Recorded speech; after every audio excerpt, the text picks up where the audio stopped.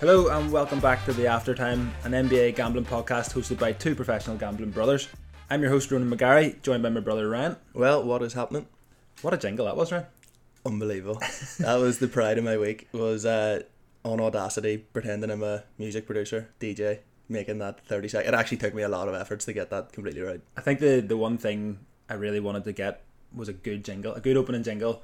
Sounds a bit more professional. Oh, pumps you up too. Yeah, we did listen to it 10 times before we started recording. We did. So, quick thanks to everybody who helped share the podcast on Instagram, Twitter, social medias. We had a really good response for our first week. Didn't think it would go down that well, but we had people stopping us in the street saying how much they enjoyed it. People who don't even listen to podcasts, don't like basketball, just give it a listen, give it a share, and yeah, the response has been great, hasn't it? Yeah, I think part of it is just people like to support their friends or people they know, but also just hearing people from Belfast speak might be different for some people. Like all your podcasts are always American or about true crime, or that's what most people listen to. So yeah, hopefully something different. Yeah, we also had someone tell us we sounded very professional, which was a surprise. Yeah, we were worried we sound too similar, so it would sound like a schizophrenic person talking to himself. We were going to get Ryan to change his accent, but we decided just to roll with the... Yeah, we'll be alright. Oh well, we'll be fine. Quickly, when this episode comes out, we will have an Instagram page and we already have a Twitter page. So if you can, please follow the Instagram page at The Aftertime Podcast, and the Twitter page is the same thing. Just search The Aftertime on Twitter, you should find us. So, quick rundown this week. We're going to recap the week's NBA action, of which there was plenty.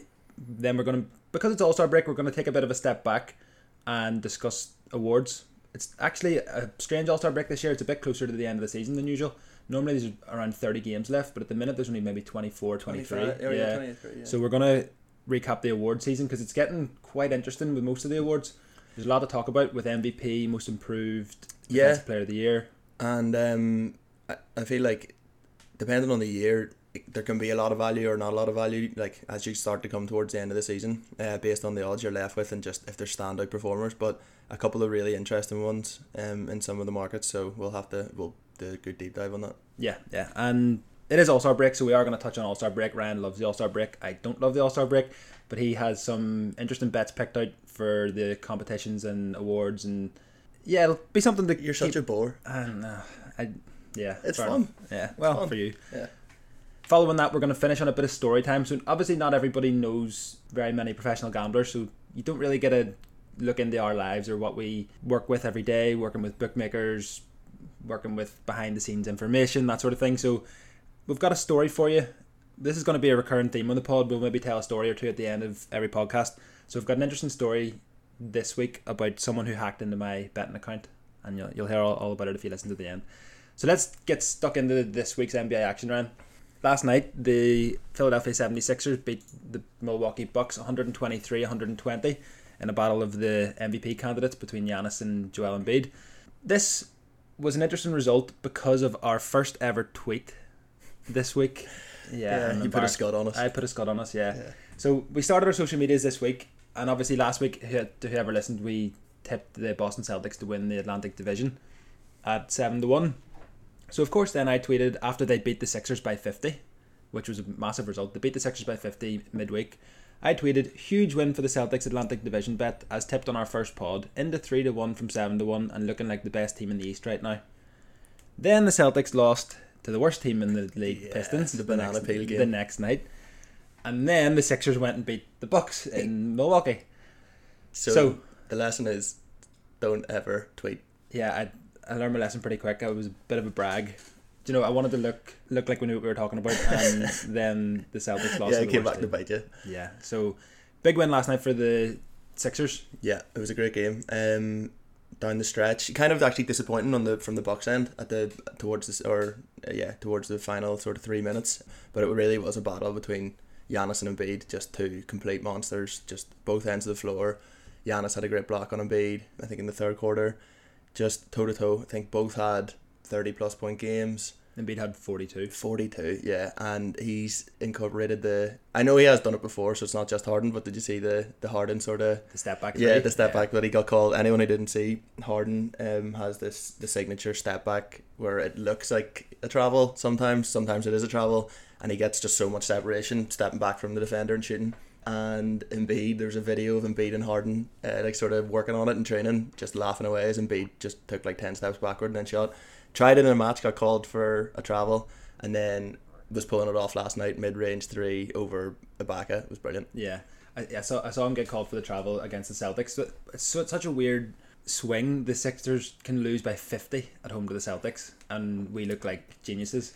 Well, I mean, you do. I was the one that called the Celtics an easy out in the first round of the playoffs, and then they beat one of the now contenders by 50 points. And then they lose to the Pistons. Yeah. Who knows? So it's and obviously who would bet on it for a living? Yeah, and obviously the Sixers did this without James Harden, so they think he will be back in the lineup after the All-Star break. Do you think he'll fit in quite quickly, or do you think it'll take some time? Quickly, I think he's smart enough. Like we talked about him and Embiid and their fit a lot last week, but he's smart enough. Embiid's smart enough. They both seem happy. I know it's honeymoon period, can last a while, but all the news coming out of Philadelphia at the minute seems to be that players like him, he's kind of already mentoring the young players. Like the NBA is just so dramatic. It always, he organising card games on the plane with them and all. But that is good.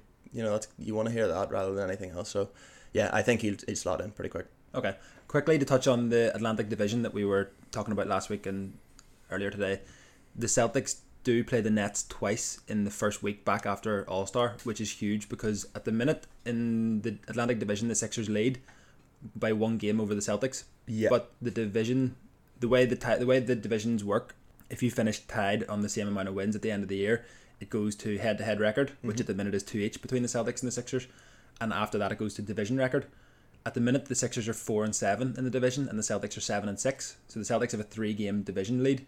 So if the Celtics get to 9 wins, the Sixers can't catch the Celtics. So that requires tiebreaker. If they win both those Nets games. If the Celtics win both Nets games in the first 10 days after All-Star, they will wrap up the tiebreaker over the Sixers. Now, will Kevin Durant be back or not? We don't know.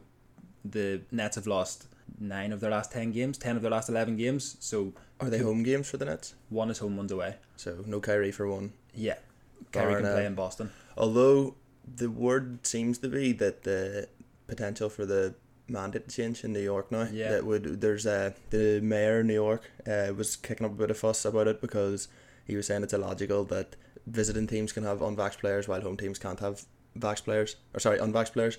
Which he's right, and he's to totally be fair, right. And it seems that just get the vaccine, but it seems like they, and this is like a worldwide sort of thing. People do seem to be relaxing a wee bit, so who knows about that? Could be seeing more Kyrie, but could see a lot more Kyrie over the last 22 games or so. The Nets probably need him, to be fair.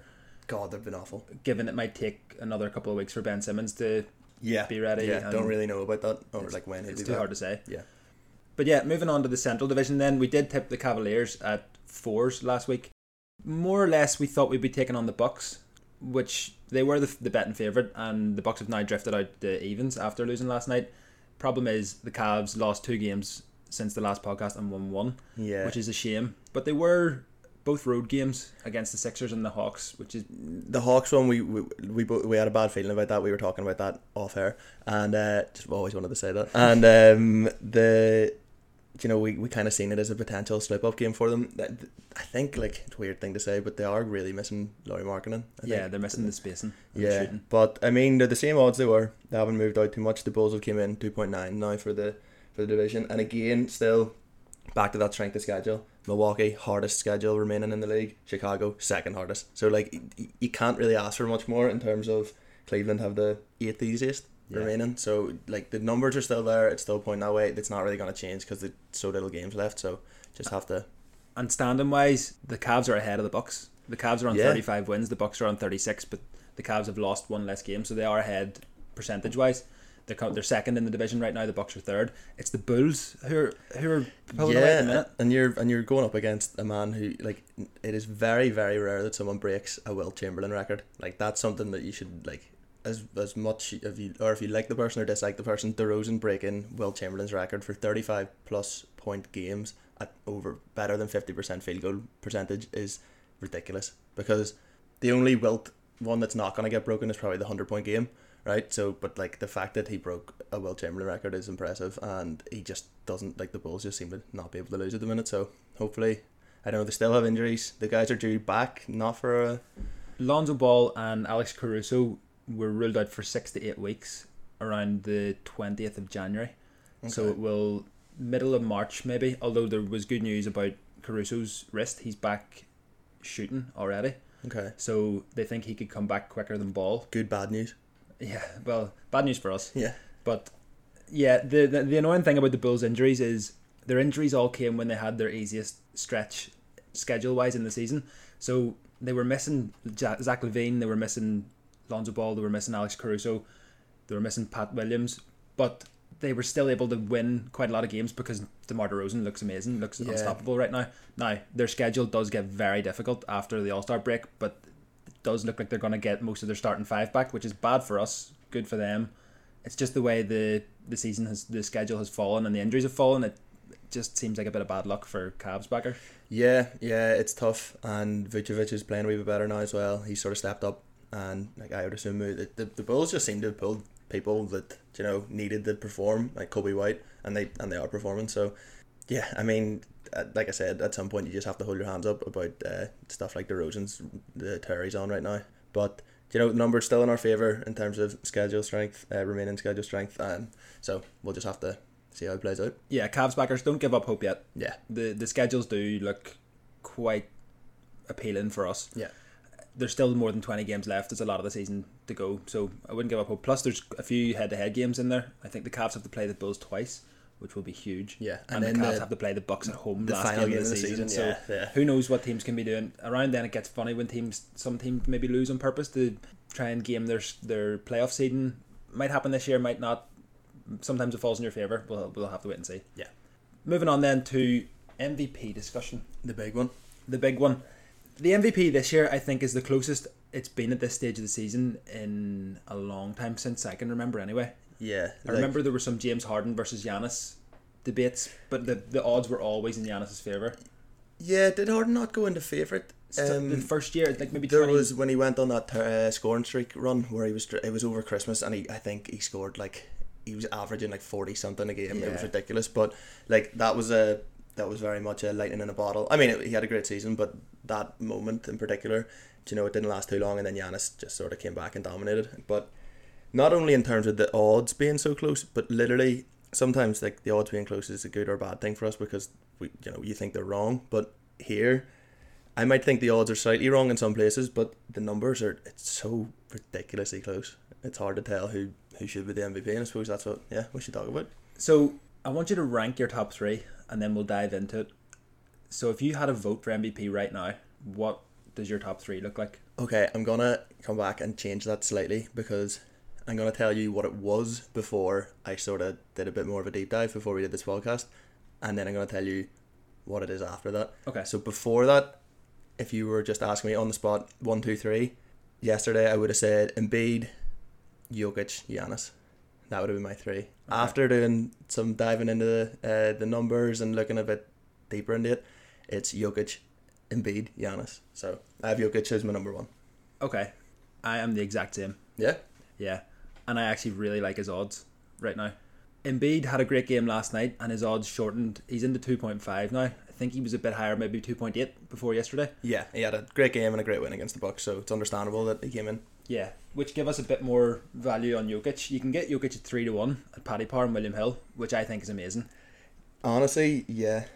So I suppose before even diving into the whole numbers and getting actually into the nitty gritty, you have to talk about again MVP and awards. So this isn't the who's the best player, because it is, but really it's who do these voters think is the best player and what do these voters actually look for. And it's best player on the best team has been the phrase people have used for so long, but it's starting to almost go away from that a wee bit now, because you get teams like the Suns who top of the West but no standout one star, they're all great players, and teams like the Bulls in the East and the Heat are the same thing. So you have to look at a lot of things. So even if a team or a player plays for a team that's 5th, 6th seed, it might not matter as much. I mean, Westbrook was really the first one to do that. Well, Westbrook changed everything. Yeah. And he shouldn't have won MVP that year, I don't think, but he did change the narrative from best player, best team to if you can average eye-popping stats, yeah, and your team is maybe overperforming relative to what they should have done, which is the Nuggets certainly are doing this year given their injuries, the opportunity to win MVP outside a top 3 seed is probably there again.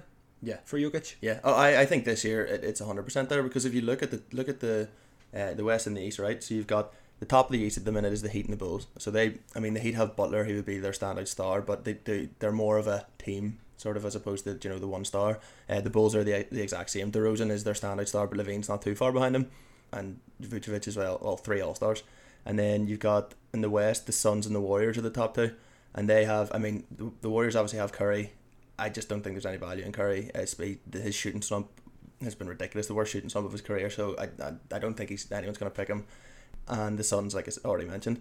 So I think that leaves a bit of room for the team position and not really mattering as much. And also, if you actually look at it, the team records are really similar at the minute, and the Nuggets have the easiest schedule remaining. So, depending on that, like people will turn around and look and say, right, the Sixers at the minute have the best record out of the three teams, so that would make you lead towards Embiid. But if you look at what the Sixers are currently, 35-23. The Bucks are 36-24, so they're right there with them, and the Nuggets are 33-25, so they're not that far behind and have an easier schedule as well. So by the end of the season, the team records could look a lot. The Nuggets could almost have a better record. Yeah, and like you said, the record shouldn't matter as much this year because someone's going to win the MVP outside the top four teams in the league. So does it matter a couple of wins here or there? Probably not. But let's give Jokic his credit here. I have a couple of notes written down about the season he's having, which is.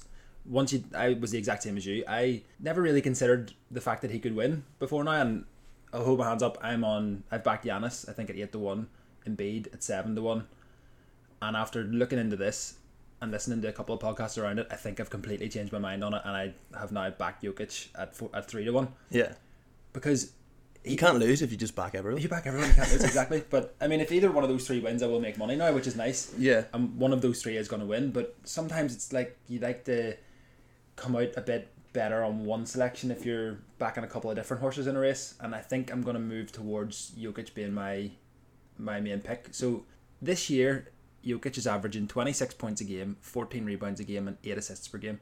No other player has ever had a 25, 12 and 6 season, so he's blowing that out of the water. Yeah, he's also on course to have the highest PER rating ever, which is player efficiency rating, which is kind of like a mix of most of the main stats, your points, rebounds, assists, steals, blocks.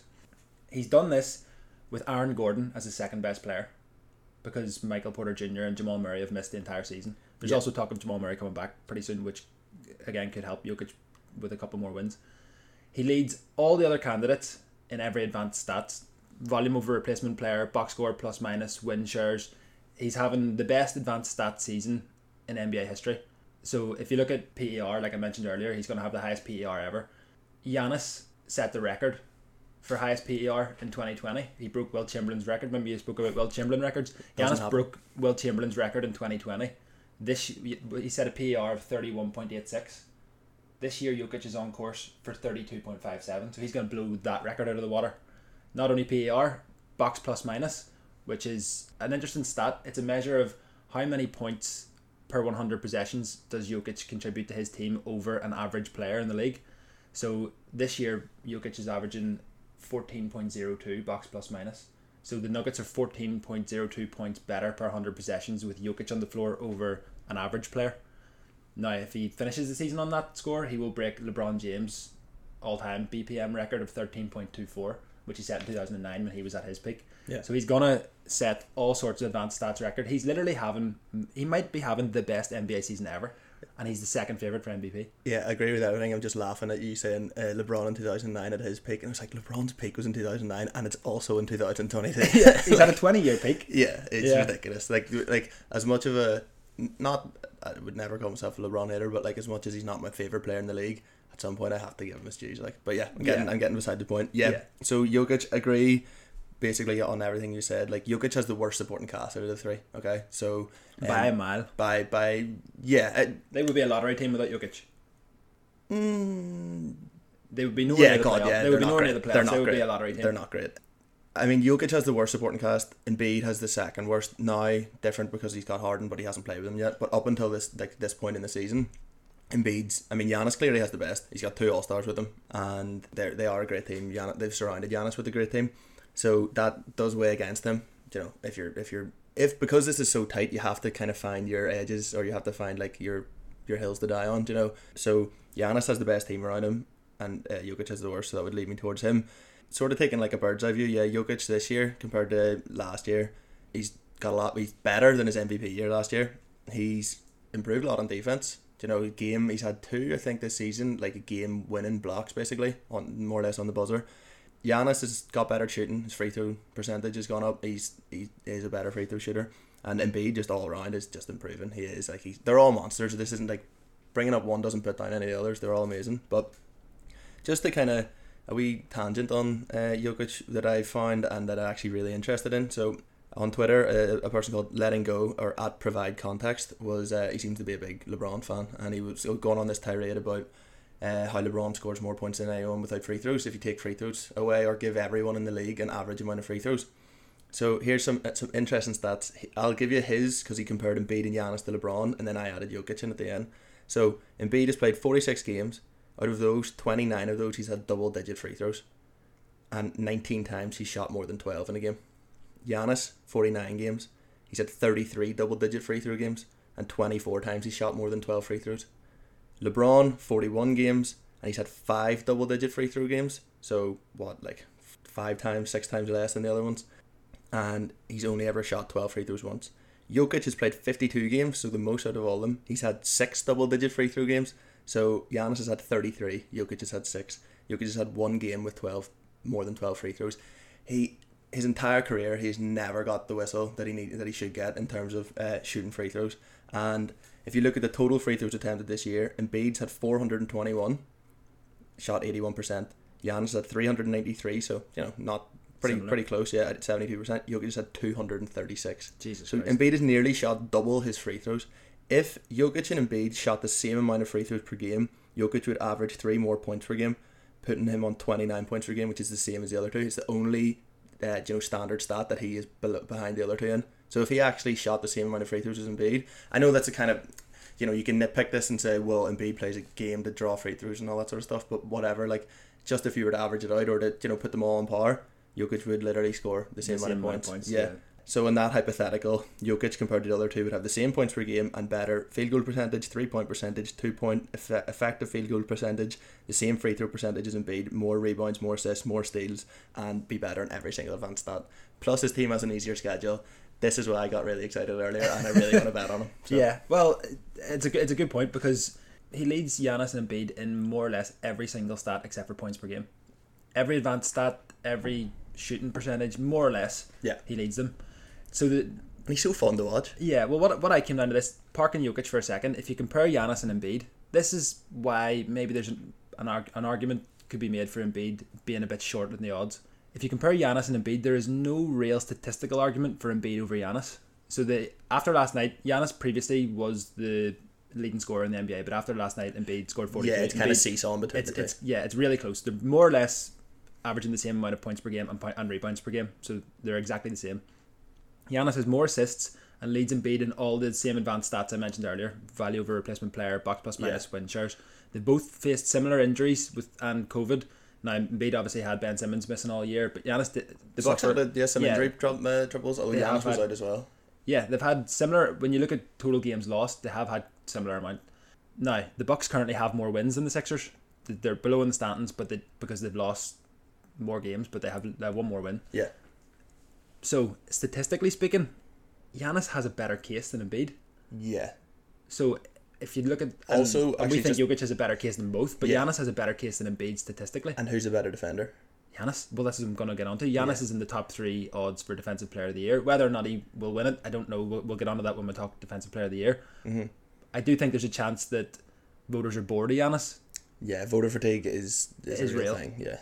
So I think there's a chance voters are bored of Giannis, and he might get a sympathy Defensive Player of the Year. Given you've had a great season, you probably could have won MVP any other year. We'll maybe give you Defensive Player of the Year. There's a chance that happens, but we'll talk about that when we get on the Defensive Player of the Year. But what I'm just trying to say is, statistically speaking, Giannis has had a better season than Embiid, and I don't think you can debate it. Now, Embiid is the favourite, Jokic is second favourite, and I think Jokic has had a better statistical season than Giannis. Yeah. So I think the value here... Therein lies the value, right? Yeah, I think the value here lies with Jokic. You can get him at 3-1. I think the odds are the wrong way around with Jokic and Embiid. I think Jokic should be the favourite here. And here's a couple of, some icing on top as well, is that Jokic historically misses less games than them all. Embiid is historically, injury prone Getting better. I don't know. There's talk of like diet change and stuff like that, but he is definitely missing less games than he used to. Yeah. Playing more than he used to. But Jokic has played more games than them all. He will end up playing more games than them all, barring a freak injury that he doesn't seem to have. He's just a horse. Like he never stops. So, and he's just so consistent. Like a good thing that I like about Jokic, and that the chances are there's not enough games left for this to happen, but people go in slumps. You know, they're all playing to such a high caliber, but like Embiid has the ability to go on, not a slump as well. He had a poor game against the Celtics. Yeah, he had one bad game, but like there is that opportunity. It has happened before where he's gone on sort of less than stellar sort of runs. He's obviously getting hardened back, so that could help him in that way. But Jokic doesn't. He's so consistent, like ridiculously consistent. Every time you look, he's just 25 plus points. You know, he literally just looks like he's hitting his averages all the time. Yeah. It's like he averages it because he just only gets those stats. You know what I mean? Yeah. He doesn't quickly going back to the free throw numbers. Can you imagine how fucking insufferable the Sixers are going to be to watch when James Harden? They're going to shoot 100 free throws a game. When they draw the Celtics in the playoffs, who are like a defensive team, that series is going to be horrendous. A fucking slog. It's going to be a slog. Yeah, it'll be like the Battle of the Bulge. Yeah. So to wrap it up, then I have backed Nikola Jokic MVP at 3-1 with Paddy Power, William Hill. That seems to be the best odds you can get at the minute. I think it's value. I think he should be the favourite. I think he has a good chance of winning. Now the problem is Embiid has never won before. Jokic is the current MVP.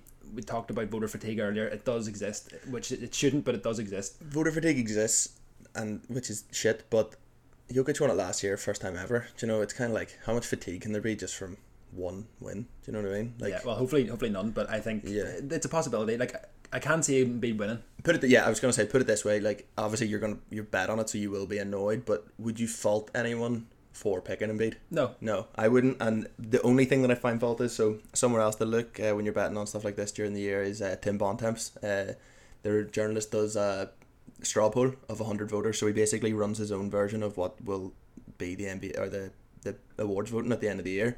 He runs it the exact same. Has the point scoring the same. Out of the people that he straw polled, they had 5 voters out of the 100 left Jokic off their ballot, and there was a number of voters that left Giannis off their ballot as well. They should be put up against a wall and shot. Honestly, it's fucking ridiculous. Like, I don't know. They're the same kind of people that probably put Chris Paul in because his team's the top of the league, even though he's averaging like 13 points a game or something. Yeah. And when it comes to the actual awards, this is where I lose my mind. Is there's some of the people they have that actually pick this or pick the most ridiculous. Like, you can find some of them on Twitter. I've abused some of them on Twitter for picking Andre Drummond to be the defensive player of the year because he averaged the most rebounds. Yeah, that makes fucking loads of sense. Yeah, speaking of that, remember the year LeBron should have been the first ever unanimous MVP, and a New York journalist voted for Carmelo Anthony to win MVP that year because he hated LeBron. Yeah. And LeBron ended up not making history because of that. And the bad thing is, like, as much as it's sort of like, really does this matter, like, all that much, it actually does in terms of, because the same, like, there's voters that vote for, like, all NBA and stuff like that, and people, like, NBA players, I know they all make a ton of money anyway, but they have it in their contracts to get more or less money, by winning certain awards or all that sort of thing, so it actually does have, like, ramifications for the players, but yeah, some people just should have their vote taken off them, and given to us. Yeah, give them to us, so we can vote for the people we've bet on. Yeah, that would be great. Okay, so moving on to the next award then, and most improved player. What are your thoughts so far on the year? And, just give me like a general scope before we dive in. Okay, so since this is the Aftertime pod, I do have to tell you if I have an Aftertime, and I do. You have a lot. I have a lot. I backed Ja Morant to win most improved player in November at 6s. 5-1, I think, was my highest odds. And he's now into 4-1 on. So he's the strong favourite at the bookies. But this is an interesting award where I find the biggest chasm between the odds and the sentiment on Twitter, on Reddit, watching the games on TV. Ja Morant's odds would have you think he's ran away with it, but there's so little buzz about him winning the award. Anytime you look and see the word MIP, you see most improved, nobody's talking about Ja. I mean, he's actively saying that another player on his team should win it. Like, he has came out and said Desmond Bane should win it. Side note, off the stats, Desmond Bane should win it, but maybe we'll get into that. Yeah, we'll get into that. But overall, Ja Morant should win, based on the fact that MIP is usually congratulations on your first All-Star award, and this is Ja's first All-Star. It's usually won by players who are making a jump from good player to star.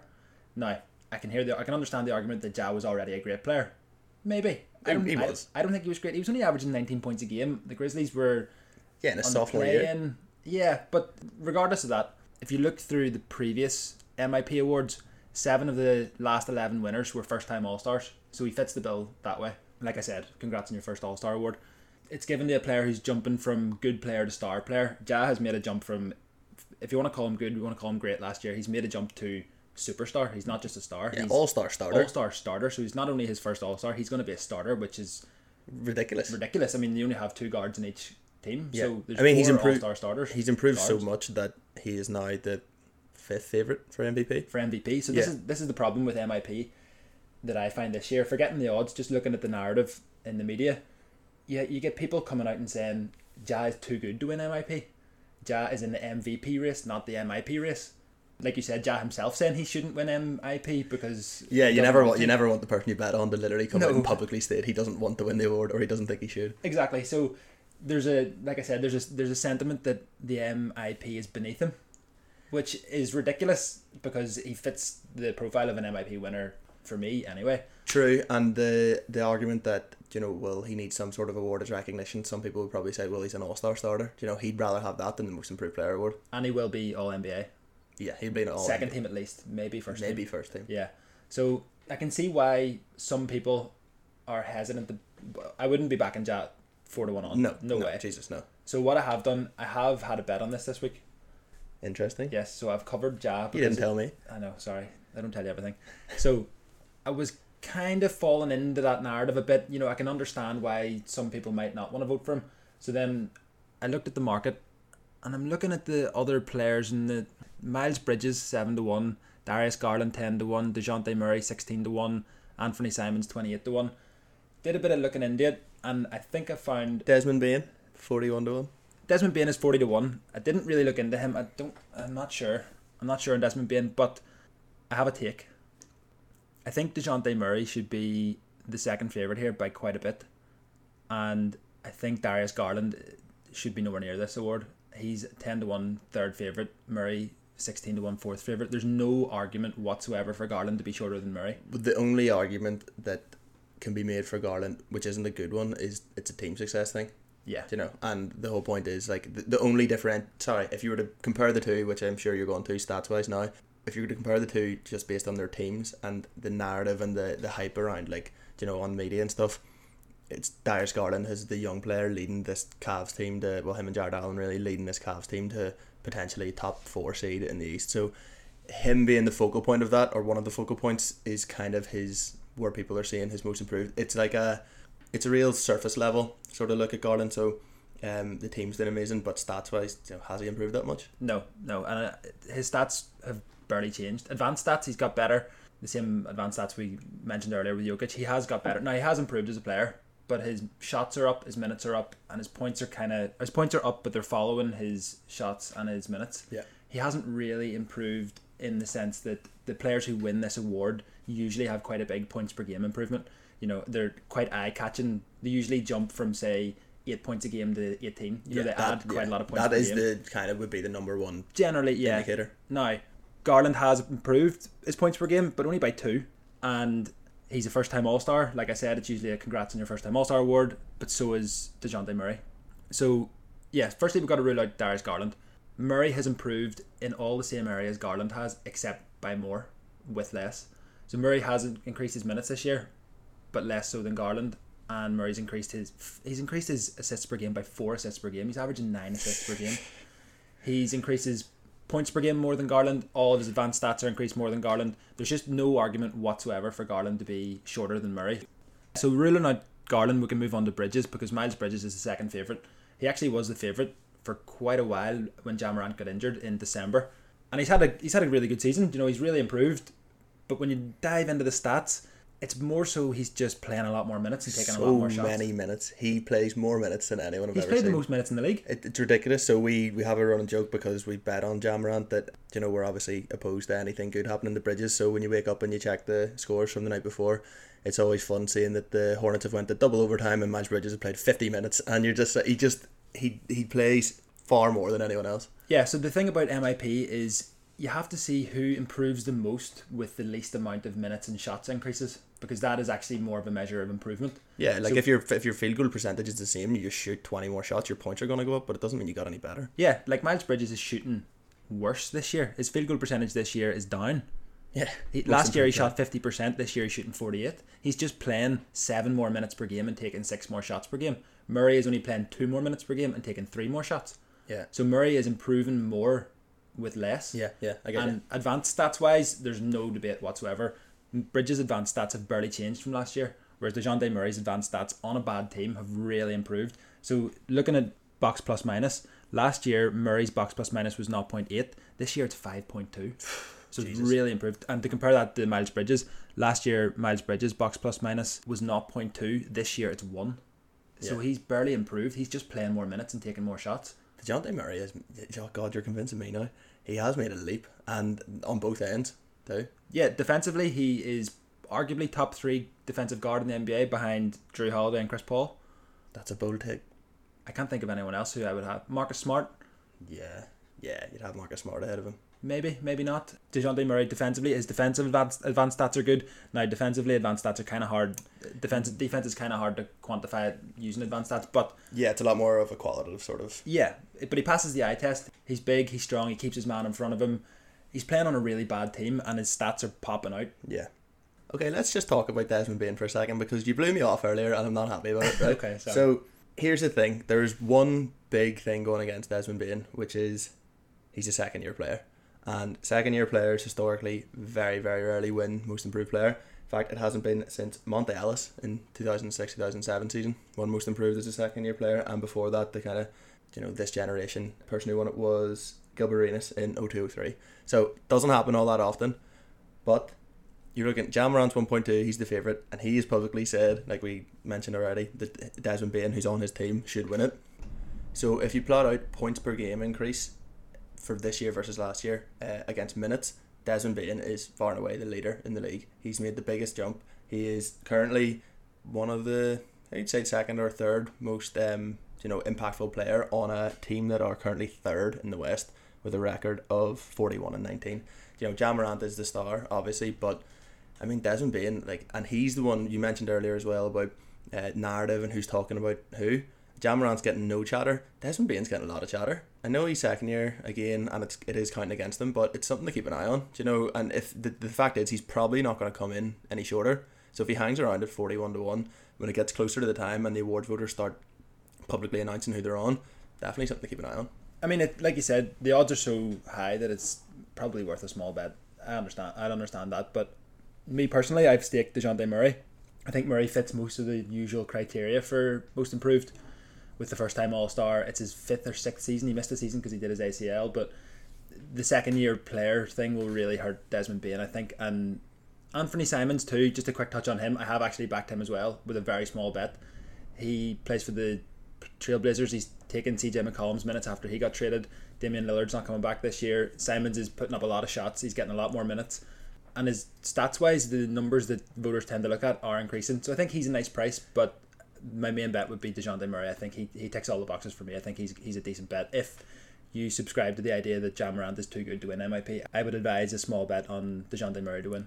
Yeah, and regarding Anthony Simons, I would see him as one of those players that just is more shots, more minutes. But he's got a good narrative. The whole sort of tornado around Portland basically blowing up their team. And they're currently playing without their best player, and he's just jumped right into that spotlight. And there is a spotlight on Portland, for the size of team they are. People talk about them a lot. He's in the limelight a lot, and Anthony Simons seems to be stepping in and doing quite well. I mean, his play over the last couple of weeks, in fact his play in 2022 is making them look more like a play-in team than a lottery team. True. And I would have thought Portland would have been trying to tank for a high draft pick, but I mean, it looks like they could get into the play-in. Yeah, they're just sort of shifting. They're not really doing the traditional blow up, and well, it's because they still have Dame. If you're blowing up that way, you technically don't do it when you still have the star, right? So they're kind of semi blowing up, semi going sideways, not a full tank, because Simons is playing so well. Yeah, and and Nurkic is playing a bit better, and he's made the second most 3-pointers in the NBA in 2022. Anthony Simons, yeah. Did not know that. He's averaging 23 points a game in 2022. Now he's got 17 points per game on the year because he didn't really play in the first 2 months, but after the McCollum trade, he's getting more minutes, he's getting more points. Yeah. He's an outside shot for a reason, but I would recommend a small bet on him because he could go ham over the last 22 games or so. Yeah. Moving on then to Defensive Player of the Year. I want to start this one with a question, Ryan. Yeah. Have you ever had your heart broken? I have had my heart broken, and it hurts. It does hurt. It hurts a lot. I've had my heart broken every day for the last 2 months, watching Draymond Green's odds drift and drift and drift. Another after time, the two McGarry brothers backed Draymond Green for Defensive Player of the Year at 17-1. He looked like he was going to run away with it in early January over Christmas. He was odds on, and it was his award to lose. I think the phrase we uttered to each other was, the only thing that will stop this is an injury. Yeah, and we did this thing that we are promise we're not going to do next year, which is start to book hypothetical holidays with our winnings. So we booked a hypothetical golf holiday to Michigan, and that looks like it's not going to happen now because no more holidays, no more hypothetical holidays. Well, the Warriors released an update on Draymond Green. So right now I think he's missed over 20 games already. He's been out since the 9th of January, and the Warriors said Draymond Green, who has missed the last 19 games due to a lower back disc injury, is making good progress in his recovery/rehab, and it's anticipated he will return to play at some point after the All-Star break. He has recently progressed to doing some light on-court activity and will continue to increase his workload moving forward. The next update will be provided when he returns to practice on a date to be determined. Yes. So what does that say to you? So there's two people in my brain right now, and the optimist is saying good progress, and sometime after the All-Star break is great progress, and the first game after the All-Star break, and the pessimist in me is saying good progress means he's fucked and he isn't even going to be there for the playoffs, and some point after the All-Star break could be, can we throw him on the court in the first or second round if we're down, a couple of 2 matches down 2-0. Yeah, I think it's the type of injury they really don't want to fuck about with. It's from what we heard, back injuries are. From what we heard, he was playing a scrimmage when Klay Thompson was ready to come back. What I read online was he was really excited for Klay to come back. He was flying around the court, and that night he felt a pain in his calf. Didn't know what it was, thought it was a calf strain. Got his calf MRI'd, got the scans done. There was nothing wrong with his calf, and then obviously they figured out that it was a bulging disc in his spine, was causing nerve issues and pain in his calf, which is obviously something you don't want to mess about with. So they're being really cautious. But the annoying thing is Draymond Green really wants to win Defensive Player of the Year. He said as much himself. He not only has he come out and stated, so he's the opposite of Ja Morant, he's come out and actually stated that he thinks he is, which is the best defender in the league, and he thinks he should win the award, but he's also slandering the other favourites for the award in Rudy Gobert, who he seems to have a hatred for, and a lot of people in the NBA do. But when we get on to Gobert, I'll talk more about that, because we sadly do have to talk about Rudy Gobert. Yeah, God, he's one of the least likeable players in the NBA, if not the least likeable by far. Yeah.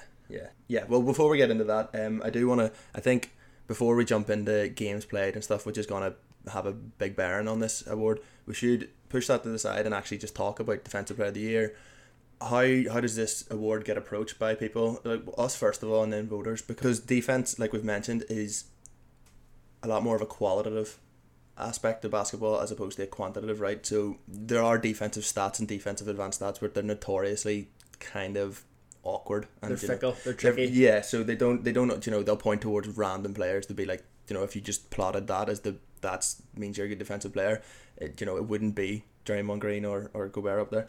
So generally Draymond, how do you quantify Draymond? He is the commander of the best defense in the league. So he is the quarterback isn't the real analogy, right? But he's the defensive version of a quarterback, where he's pushing everyone around. He's telling everyone where to go. He pushes his own players. He literally physically moves players to where they should be. He's barking orders at everyone, and he's calling switches before they happen, calling plays. He literally is like the army general of the Warriors, and he's this isn't like an unknown thing. People know that he is arguably the best defensive basketball mind of our generation. Easily. And I heard Brian Scalabrine on Zach Lowe's podcast talking about this. He was with the Warriors in 2014, the year before they won the title, before they discovered Draymond Green at the 5, and Scalabrine said in practice he could see just how special Draymond was on defense. He was doing things he'd never seen before, and Scalabrine had played with Kevin Garnett at the Celtics team that won the title, so he's seen some good defensive players, and he just said Draymond Green is just a different level altogether from the top guys. He is just special. Yeah, I mean, he's special when you watch him literally stopping 3v1 fast breaks by himself, and and he's only 6'7". He's not the biggest player, and he's playing playing this off sort of role as the centre for the 4-5 hybrid sometimes, and he's incredible. Like you honestly can't hype him up enough for how good of a defender he is and how smart he is, as opposed to he's not just this massive 7 foot plus guy blocking everyone, but like Rudy Gobert, but you just have to look deeper than that. And again, it's eye test stuff. When you actually just watch a full Warriors game with him on the court and without him, it's just massive, the difference.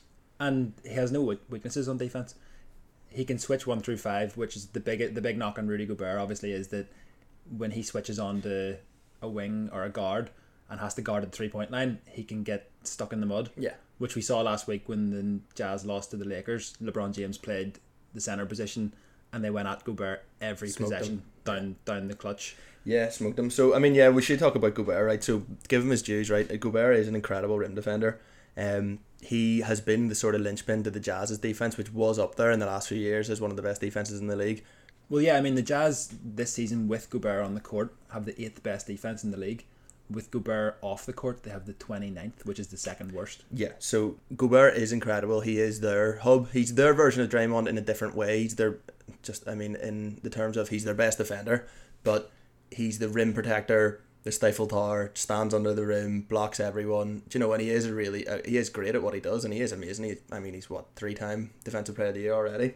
And he gets a bit of, I think, unfair abuse for their struggles in the playoffs defensively, because the whole thing was right last year, and the Clippers beat them in the playoffs when they went small, and everyone was like, oh, the Jazz can't deal with a small ball, a small 5 lineup like the Clippers rolled out against them. But the issue wasn't that Gobert couldn't keep up with like a more nimble 5. The issue was the Jazz's perimeter players aren't that great defensively. They can't play defense, so they can't keep people in front of them. So what happens is you have the likes of Mike Conley or Donovan Mitchell getting beat by their attacker, and Gobert has to step up, and then he that puts him into problems with like pick and rolls or just people like handoffs. So it's not really Gobert's problem. And a bit of an aside, but the Jazz tried to fix this by bringing in Rudy Gay, but that doesn't really fix the problem, because he's a smaller centre, he can play as that small ball 5 himself, but what happens whenever Donovan Mitchell and Mike Conley still get blown by, and now you don't have one of the best, if not the best, rim protector in the league? You have Rudy Gay, who's not as good as Rudy Gobert. We saw what happened in the games Gobert missed. They had the second worst defense in the league. Yeah, okay, yeah, fair. So exactly to your point, to give him his dues and to just compare that, Gobert is incredible, and he should rightfully be up there for one of the favourites. Funny enough, I just love how much abuse he gets and how hated he is by the league. He doesn't help himself. Things like as the COVID outbreak first happened, he was caught on camera touching all the microphones, like thinking it was really funny because everyone was freaking out about this new pandemic, and then he got COVID. So yeah, he really shot himself in the foot there. And like we said about Draymond Green, called him out. Maybe unfairly called him out for crying about not getting an All-Star one year, and he just seems I don't know if it's like the European American thing, but he seems to not be everyone's favourite player. So yeah, and I know we did say about defensive advanced stats maybe not giving the best picture, but there are some out there, and 538.com have an advanced stat called Raptor, which is basically a measurement that rates players, and they have a defensive Raptor which rates them defensively, and they have Rudy Gobert as the best defender in the league at 6.6, and then funny enough they have Jokic second best defender in the league at 5.8, and then Matisse Thybulle from the Sixers at third best at 4.1. So they do have Rudy Gobert quite far ahead of the rest of the league. Draymond Green is fourth for what it's worth, and Giannis this year, interestingly enough, he's the third favourite for defensive player of the year. The advanced stats don't love him in terms of, but again, that's where you just have to kind of push back at them, and as someone that does use stats to inform our bets, and I'm not by any means one of those anti-math people. I understand where and when it should be used.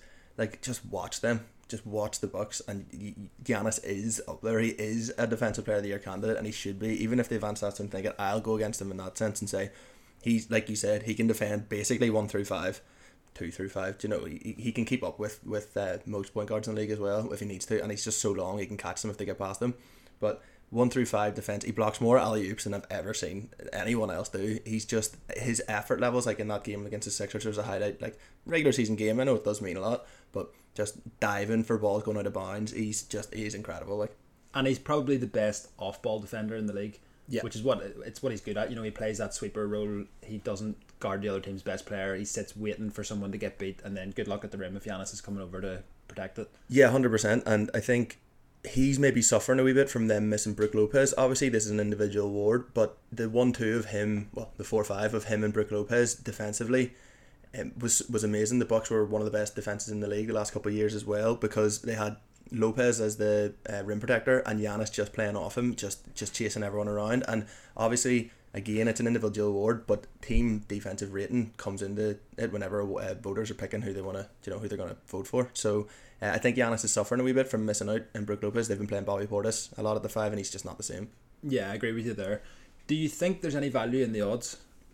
No, I mean, you might disagree, but looking at it, this is where I suppose the main issue comes into view, is how many games are they all going to play by the end of the year. So if a player doesn't play enough games, voters will just discount them, because it's just seen as, you didn't actually contribute enough in order to qualify for the award. So a notorious one we were impacted by was Embiid's rookie season.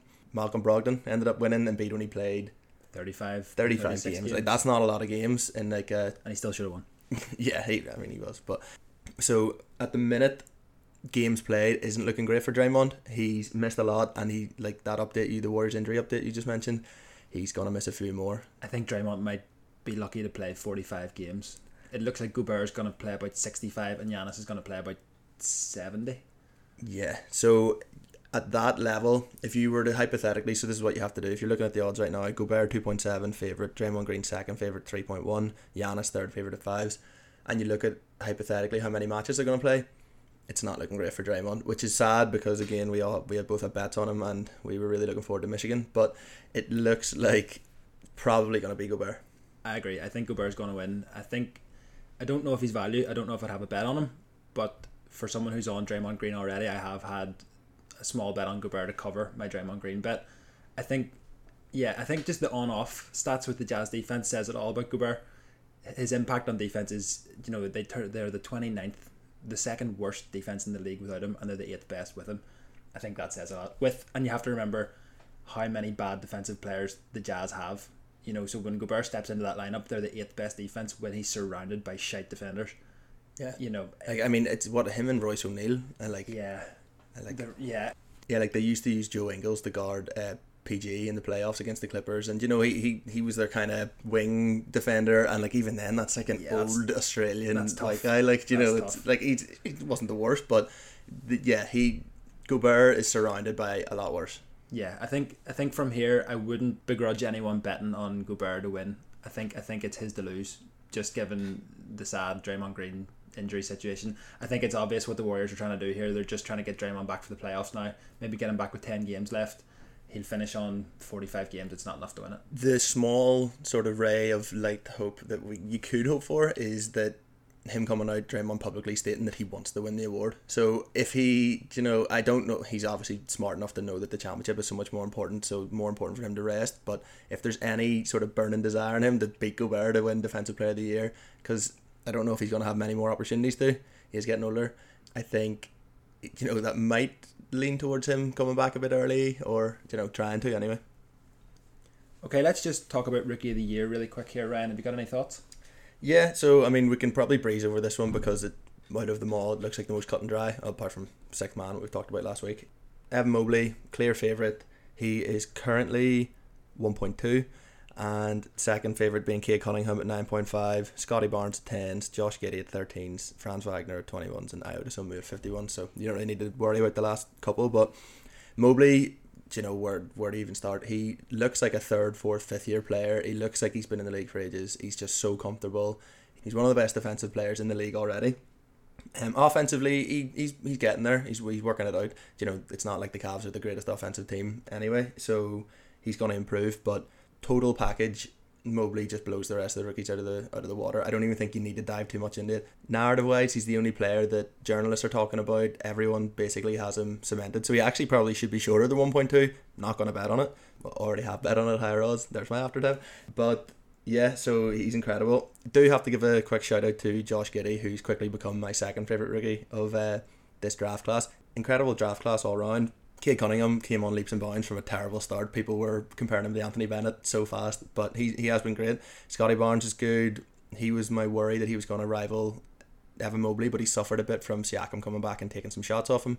But yeah, Josh Giddey, don't think he's going to win it, but the fact that he just broke an Oscar Robertson triple-double record for youngest player to have 3 triple-doubles, youngest player to have a triple-double, right, in the NBA, and youngest player to get 3 as well.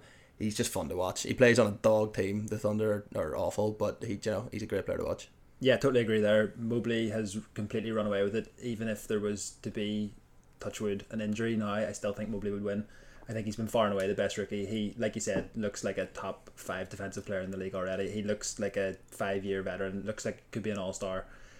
Agree about Josh Giddey. I think he probably should be second favourite. Yeah, I mean, if the you records and I would agree. I would probably slide him in just ahead of Cade. But yeah, if you fancy an outsider, maybe Josh Giddey would be the pick. But I wouldn't bet on anything here. No, I wouldn't bet on anything. Sometimes you're better off holding fire. I don't think there's any bet to be had here. Mobley's going to run away with it. Finally, then, let's move on to Ryan's favourite weekend, All-Star Weekend.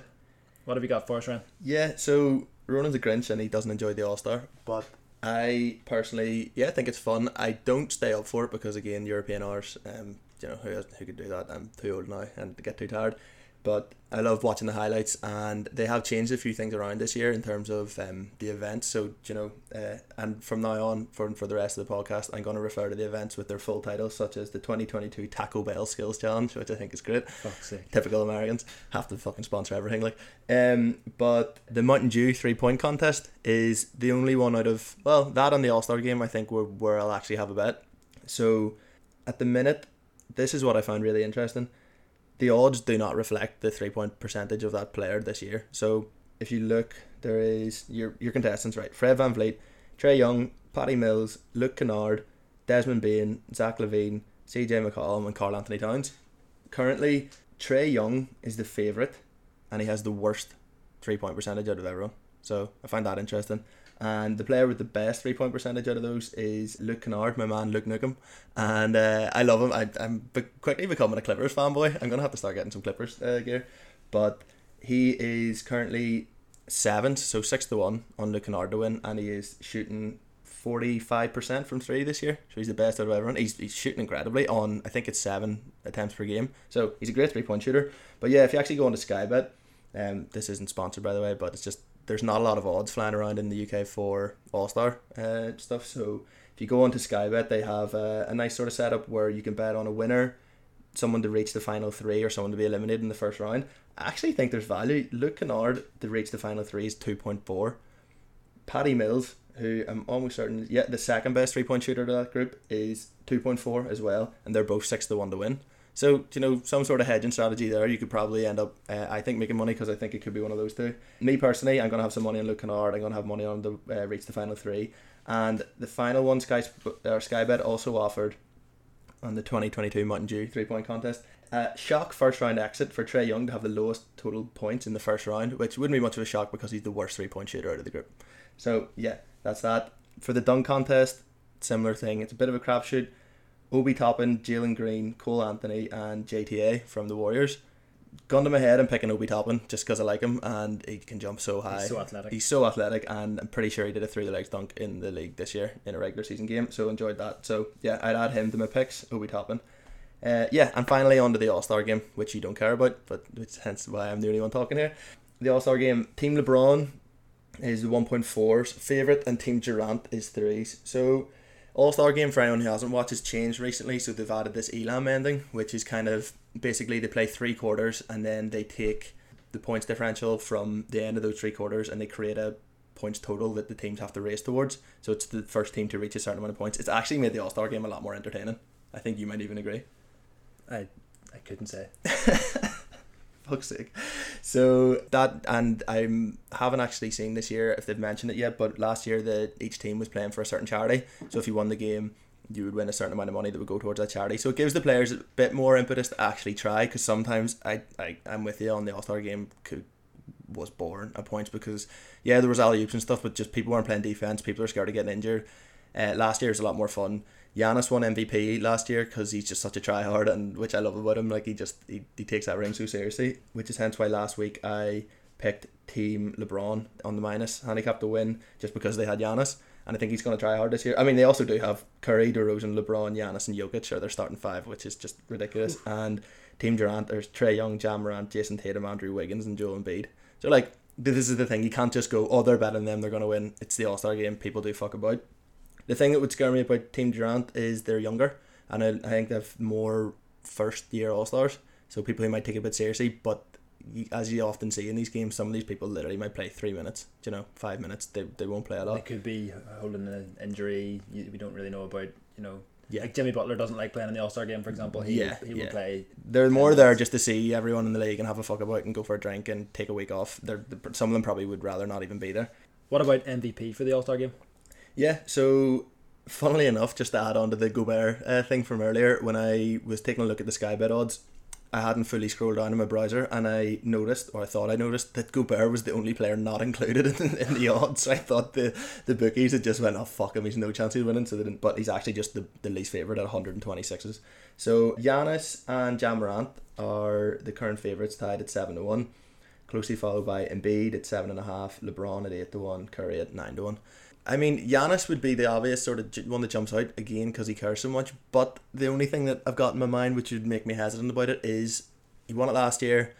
He's won the championship last year. He's got that sort of monkey off his shoulder. So it's kind of like, I think he still is a tryhard, but you might see a lot more of him sort of just easing into like the kind of the veteran role. He's been there now a few years. He captained it last year too, so that was maybe more of a reason for him to... Maybe time for one of the young guys to step up. Yeah, so you could see him deferring to people. Ja Morant, honestly, is one that springs to mind. He kind of jumps off the page at 7-1. He's so fun to watch. He's so athletic. He fits the bill for what an All-Star MVP would be. He's quick. He's like, exciting. He's exciting. flashy. He throw alley-oops to other players. He'll have dunks on the fast break himself. He'll probably try. Yeah, he'll try his own alley-oops. All that sort of stuff. So, and he's a starter, so he'll get more minutes. You know what? If I was gonna tip anything, I would say Ja Morant. I'm not gonna pick Embiid. I'm not going to pick LeBron or Curry or Trae Young or DeRozan. Yeah, I like that. I agree. I was thinking Ja Morant when you were talking there, and was hoping his odds were a bit longer, but I'm a bit sad to see that they already have him as the joint favourite. Yeah, I think the bookies sort of clocked on there, but they weren't. They're a bit sharper there than they were with the 3-point contest. I can't wait until Trae Young wins the 3-point contest and I look at the fool. But sure, this is Ben. Okay, that'll do us for All-Star. Okay, so we'll move on to our final section, and something we decided we're going to try and do at the end of every episode or every other episode is some gambling stories. So obviously over the years, as being professional gamblers, myself and Ronan have found ourselves in some interesting situations, like the one Ronan's going to talk about today, so I'll let you take it away. Yeah, so in 2018 I had, do you remember redbet.com? Yeah, they lost their license I think last year. Yeah, so I used to use Redbet quite a lot, and I got my Redbet account limited in maybe 2016. So for anyone who doesn't know, if you're a winning gambler or you win a few too many bets, usually bookies will shut down your account. They don't really want to take winning customers, understandable. So I lost that Redbet account in 2016. And then in 2018, I heard that Redbet had changed odds provider. Sometimes when a bookie changes odds provider, you can find that your account has been unlimited. It has happened before, so I decided to check. They changed their software. Yeah, so they changed their software. I logged into my Redbet account, tried to put a bet on, and realised that I'd been unlimited, so my stakes were much bigger and I was able to get bets on. I thought, great, so I'll put some money in the account. I put £1,000 in the account, and to be honest, I forgot about it because I had so many I had so many accounts going at the time, I just completely forgot about it. And then one day, a couple of months later, I decided out of the blue to log in and just check the account, and I had left it on £1,000 exactly because I'm quite OCD. Yeah, I'm quite OCD about that. So I left it on £1,000 exactly, and when I logged in, I noticed it was on like 1,035 with like 65p, and I went, "What's going on here? This set something off in your brain." Yeah, I was like, your animal brain. Yeah, so I checked my betting history, and there'd been no bets placed, no sports bets placed. I went, "That's strange. Why's the account changed? So why's the balance changed?" So then I checked my transaction history and noticed that someone had deposited £10 with a debit card that I didn't recognise. And I went, oh, what's going on here? Not only was there a deposit, there was a pending withdrawal of £3,000. And I went, whoa, where does that come from? What is going on here? And then it started to twig me that, oh God, someone has been in my account. My account must have been hacked because this isn't me doing these deposits, doing these withdrawals. You didn't get blocked and No, I didn't get drunk and no, I didn't. Yeah. So then I decided to figure out where the £3,000 it came from. There was nothing in my sports betting history, so I checked the casino transactions, and sure enough, there was blackjack, roulette. Someone had been using my £1,000 balance to play blackjack and play roulette, and they'd won themselves £3,000. They're actually good, yeah. They were a decent player. Yeah. They won themselves £3,000. deposited £10 using their own debit card to register the card on the account, and then tried to withdraw the 3,000 winnings back to their debit card. And I went, holy fuck. What? So I shit myself. I started changing passwords everywhere. I need to change all my passwords. I distinctly remember Ronan telling me about this when it happened and freaking out and changing passwords. He goes, "This is a nightmare. It's going to take me all day." Now, the thing was, it was a Saturday morning, and we had, at the time, we were betting quite a lot on local football, so we were really busy on Saturdays. I didn't have much time. Everything was going 100 mile an hour. Changed all my passwords. Shit myself. Cancelled that pending withdrawal to get on customer support and chat to them, but I didn't have time. So basically, what I did was cancel the pending withdrawal. Changed all of my passwords, and as it turns out, changed all of my passwords except for my Redbet account. The one fucking account I was supposed to change. I know. So all that stuff about us being busy on a Saturday was your justification for you being a fucking idiot. My head was up my arse, and I completely forgot to change the one account I should have changed. So then we went out to the football that day, went out drinking that night, came back the next morning, and I decided to check my Redbet account again. And sure enough, I logged in and seen that checked the pending withdrawals, seen that there was another pending withdrawal, even though I'd cancelled it, and I went, oh fuck, I forgot to change the Redbet password.